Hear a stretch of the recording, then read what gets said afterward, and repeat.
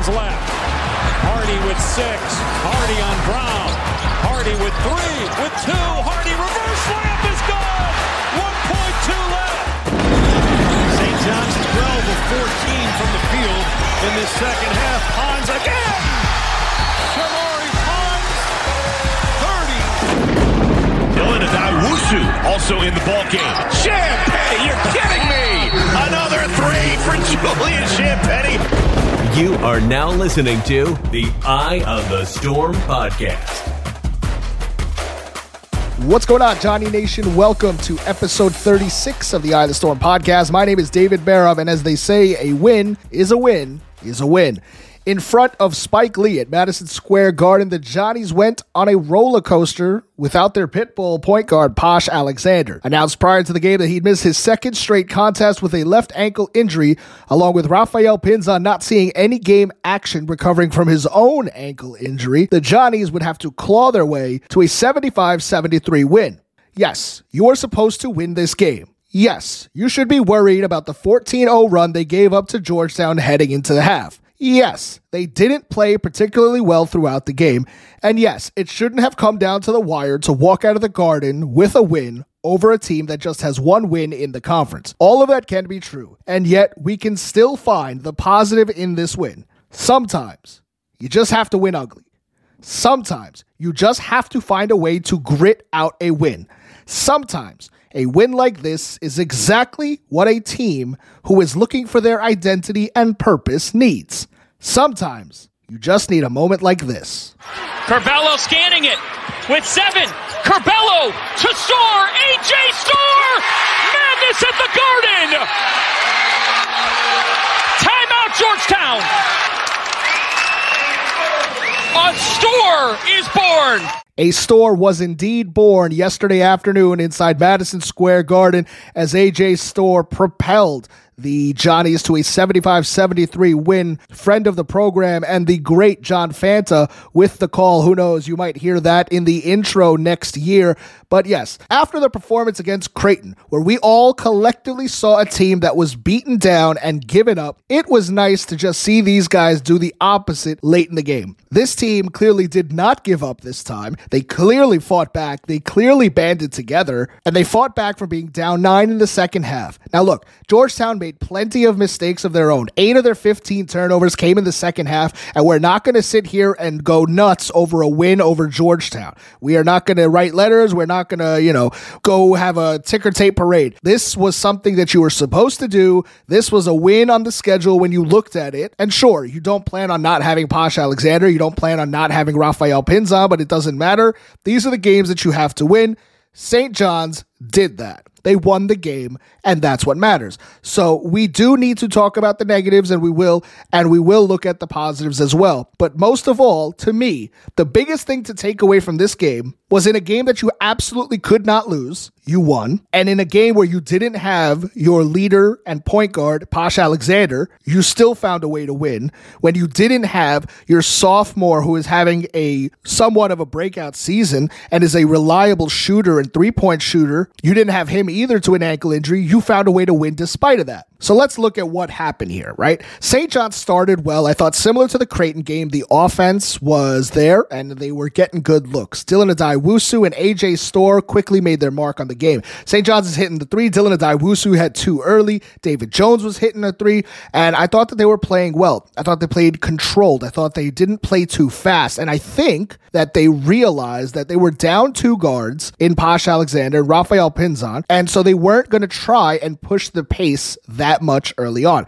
They play at a top 10 pace in the country, so they kind of took a back seat. And I think that also is the reason why we didn't see too much of the press, especially in the first half. You saw it a little bit in the second half, and that's what helped St. John's come back and win the game. But I think that all of that was part of the decision-making from the coaching staff to try to maybe not burn out the guys early on. I thought Kobe King played some really impressive minutes in the first half. and St. John's would go up 10 points early against Georgetown. You thought, all right, man, you know what? This is a game that they're supposed to win, and they're imposing their will early. Kobe King would help them get to that 10-point lead. He hit a 3 in the corner. Then he had a jumper from the top of the key. He assisted on a bucket by Andre Curbelo, and St. John's got to that 10-point lead. But that 10-point lead quickly became one. How quickly? In 2 minutes and 8 seconds. And eventually, because of 3 turnovers and an exclamation point by a Brandon Murray 3 at the buzzer at halftime, St. John's would be on a receiving end of a 14-0 run to end the half, and it was 39-34 going into the half with Georgetown leading. Same old Johnnies giving up a run going into the half.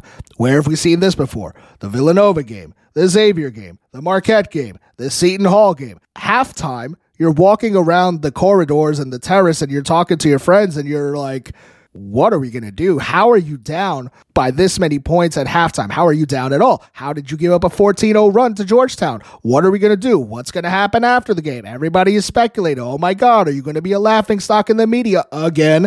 St. John's had to get it together, and they had to get it together quickly. St. John's comes out of the break, and A.J. Storr gets an assist to Joel Soriano for the first points of the half, but Georgetown would continue to add to their 4-point lead. I thought that Joel Soriano needed to get involved more in the second half. He certainly did. I think that we've seen this far too often this year, is that Joel Soriano has all these monster games, and he does so much in such a short period of time, but there's been times where St. John's does not get him early enough looks. He doesn't get the ball enough. He doesn't touch it enough. And then you kind of have to sit back and wonder, hey, why hasn't Joel gotten the ball? They really need to make an emphasis to get Joel Soriano the ball, and they finally do that, and you see good things happen. So Joel Soriano did get involved early and often in the second half. He would be a big catalyst for St. John's rallying back from being down 9 points in the final 8 minutes. In a game that we did not have Posh Alexander, he was seen walking around in a walking boot for that left ankle injury. We are not sure if he will be back for the game against Seton Hall on Wednesday, but from who I have spoken to, there is a little bit of optimism that he will be back for that game. I'm also told that it is likely that Rafael Pinzon will play in that game. So we will wait and see on Posh Alexander. But in a game without Posh Alexander, which I think was super important to remember. Now, Primo Spears, the Duquesne transfer for Georgetown, had a monster game. 25 points. He was getting whatever he wanted. He was killing St. John's all game. But if you think about it, if you have Posh Alexander in this game, what are the odds that Primo Spears is getting all these shots off? What are the odds that he doesn't have a guy like Posh Alexander right up in his face, guarding him and not giving him such an easy time? Does that mean that Primo Spears has 15 instead of 25? I would say that it's a better chance than not. So Posh Alexander is out. So what do? St. John's is going to lean on their other guard from Our Savior Lutheran High School. Dylan Adaiwusu, I thought, was great in this game. 15 points, 3 rebounds, 4 assists, just 1 turnover. What have we talked about with Dylan Adaiwusu? Every time he is on the ball and playing guard, or he's asked to be a lead guard, he turns the ball over, or he's just not great as the lead ball handler. I thought he was really strong in this game yesterday. 15 points, most of that coming from 3. He was really instrumental in the comeback. With 6:36 left in the game, A.J. Storr put his fingerprints on the comeback as he flew through the air, stealing a Brandon Murray cross-court pass and finishing at the rim through contact for a foul and 1. This would be part of a 10-0 run that the Johnnies would go on that would eventually tie the game and eventually win. David Jones would pick up where A.J. Storr left off from here, and he would score 8 of his 17 points in the final 4 minutes with strong takes to the rim. I'll get to Jones in a second, but David Jones would hit 2 free throws to put St. John's up by 2 before a corner 3 by Bryson Muzone fell and Georgetown was up 1. When Georgetown hit this shot to go up 1, I was a beaten man. You could see that shot going in from a mile away. How many times have we seen this movie? But man, Georgetown goes up by 1, 18 seconds left. The Johnnies got to figure it out. 1 possession. How many times have we seen this before? Hard to be hopeful in a situation like this when we have seen so many turnovers and misses in these exact situations. What play do they draw up? What do we do? 18 seconds left on the clock. Mike Anderson, TJ Cleveland, Van Macon, Shoes Vitrone. What are you guys doing to get us the win? What are you going to draw up for these guys? So they break the huddle. They get out there. 18 seconds left on the clock, and Georgetown is in a zone. First time all game. Patrick Ewing calls zone, in which after the game he said he wanted to throw something different at St. John's. They didn't have a timeout. St. John's didn't have a timeout, so they couldn't stop it and regroup. And then this happened. Curbelo scanning it. with 7. Curbelo to Storr. A.J. Storr. Madness at the Garden. Timeout, Georgetown. A Storr is born. Andre Curbelo gets the ball on the right side of the baseline. He drives, and Georgetown has 3 guys collapse on him. Curbelo finds an open Storr, who drains the 3 and sends the Garden into an absolute frenzy. 11,000 fans standing on their feet, going nuts. The only person who didn't react, funny enough, is the guy who hit the shot, A.J. Storr. He looked like a senior or a wily NBA vet who has done that a billion times before, even though it was only his second game at Madison Square Garden with St. John's. Funny enough, after the game, he said, "It's not my first game-winning shot. It's on the college level, but it's the same. The shot went in." That's some incredible poise to have as a freshman in college. Now, putting the spotlight back on myself for a second, I felt like A.J. Storr in that moment. When he hit the shot, I barely reacted. To be honest, I was terrified of Georgetown getting the ball back with over 4 seconds on the clock. Primo Spears was killing us all game. I thought that he was going to get the ball. I thought that the last play would be drawn up for him. For some reason, that wasn't the case. Now, Andre Curbelo tips the ball to get some more time off the clock, and then it's Primo Spears inbounding the ball. He inbounds the ball instead of having the shot made for him. So he gets the ball into Bryson Mazzone. He catches the ball cleanly. He pump fakes. Andre Curbelo and Dylan Addae-Wusu bite and go flying past him, and he ends up getting a fantastic look for the game-winning 3, but it rims out as Johnny Nation breathes a collective sigh of relief. I was thanking my lucky stars. You couldn't lose this game. I did not want to lose that game in that kind of a fashion. Thank God A.J. Storr got his Garden moment. And man, what a moment it was for the kid, for the freshman. And there is absolutely no reason why he is not going to have many more big Garden moments. I absolutely am so happy for him. After the game, Mike Anderson said of A.J. Storr, he likes to score, but at this level, you have to be able to stop people as well. That's what's changed for him. He has stuff you can't teach, and you're starting to see it on display out on the floor. Obviously, Mike Anderson talking about his defense, and now he's actually adding to more things in the box score, like rebounds, assists, and steals, and we'll get to that in a second. AJ is a gym rat. I've mentioned it before on this podcast all season. He is in the gym before games, after games. During Christmas break, he was back in Chicago. He was in the gym right away. He's always working. AJ said after the game, "I knew things were eventually going to go well," in regards to him not playing early on. He continued to say, "I just stayed positive and I stayed in the gym." Yes, he did. Now, A.J. Storr early on was only scoring points. I'm not talking about in this game, but in general this season. And that was why he was averaging only about 12, 13 minutes a game. In the game against Georgetown, 7 rebounds, 5 assists, 4 steals to go with 12 points. The 7 rebounds, 5 assists, and 4 steals, all career highs. This coming off a game against Creighton where he had 23 points, a career high. To me, his assists were the most impressive for me. Obviously, the game-winning shot was awesome, but his assists were great. He was cutting, he was dumping passes off to Omar Stanley and Joel Soriano for easy look. He looked really comfortable out there. And so it comes as no surprise. On Monday morning, it was announced that the Big East awarded A.J. Storr with his second Freshman of the Week award, and it was absolutely well earned.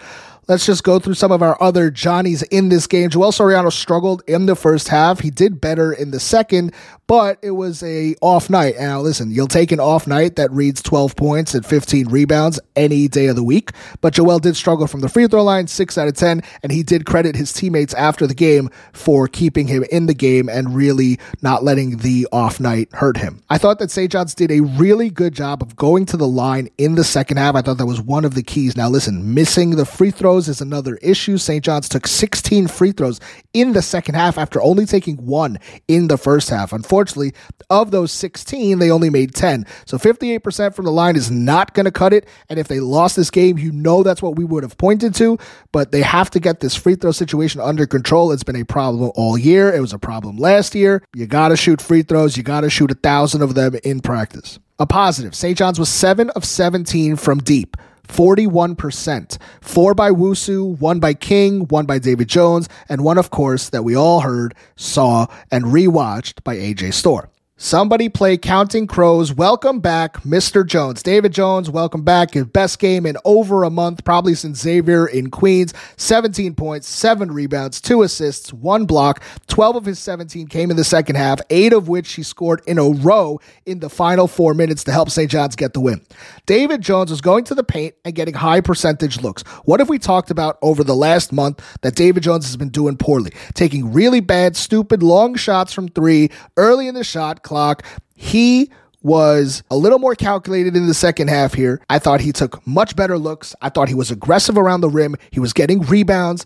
And I think that when he is engaged, clapping his hands, encouraging his teammates, which he really did a lot at the Garden on Sunday, he is a weapon. He just needs to be smarter in how he's using his own skill set. He's got a great shot from 3 when his feet are set, but those transition threes from 35 feet away, that's not it. The David Jones that we saw in the second half at Madison Square Garden on Sunday was the David Jones that I think St. John's fans have wanted and thought they were getting when he transferred from DePaul. We saw it early on in the non-conference schedule where he was playing great. We've seen it here and there in Big East play, but for the most part, David Jones has been MIA. Hopefully, this is the David Jones that we get in February and March. He did have 3 turnovers in the first half and 1 in the second. The 3 turnovers in the first half were just backbreaking and silly. He has a problem with putting the ball on the floor. He gets it stolen from him. He dribbles it off of his leg. So he just needs to be a little better in when he's putting the ball on the floor.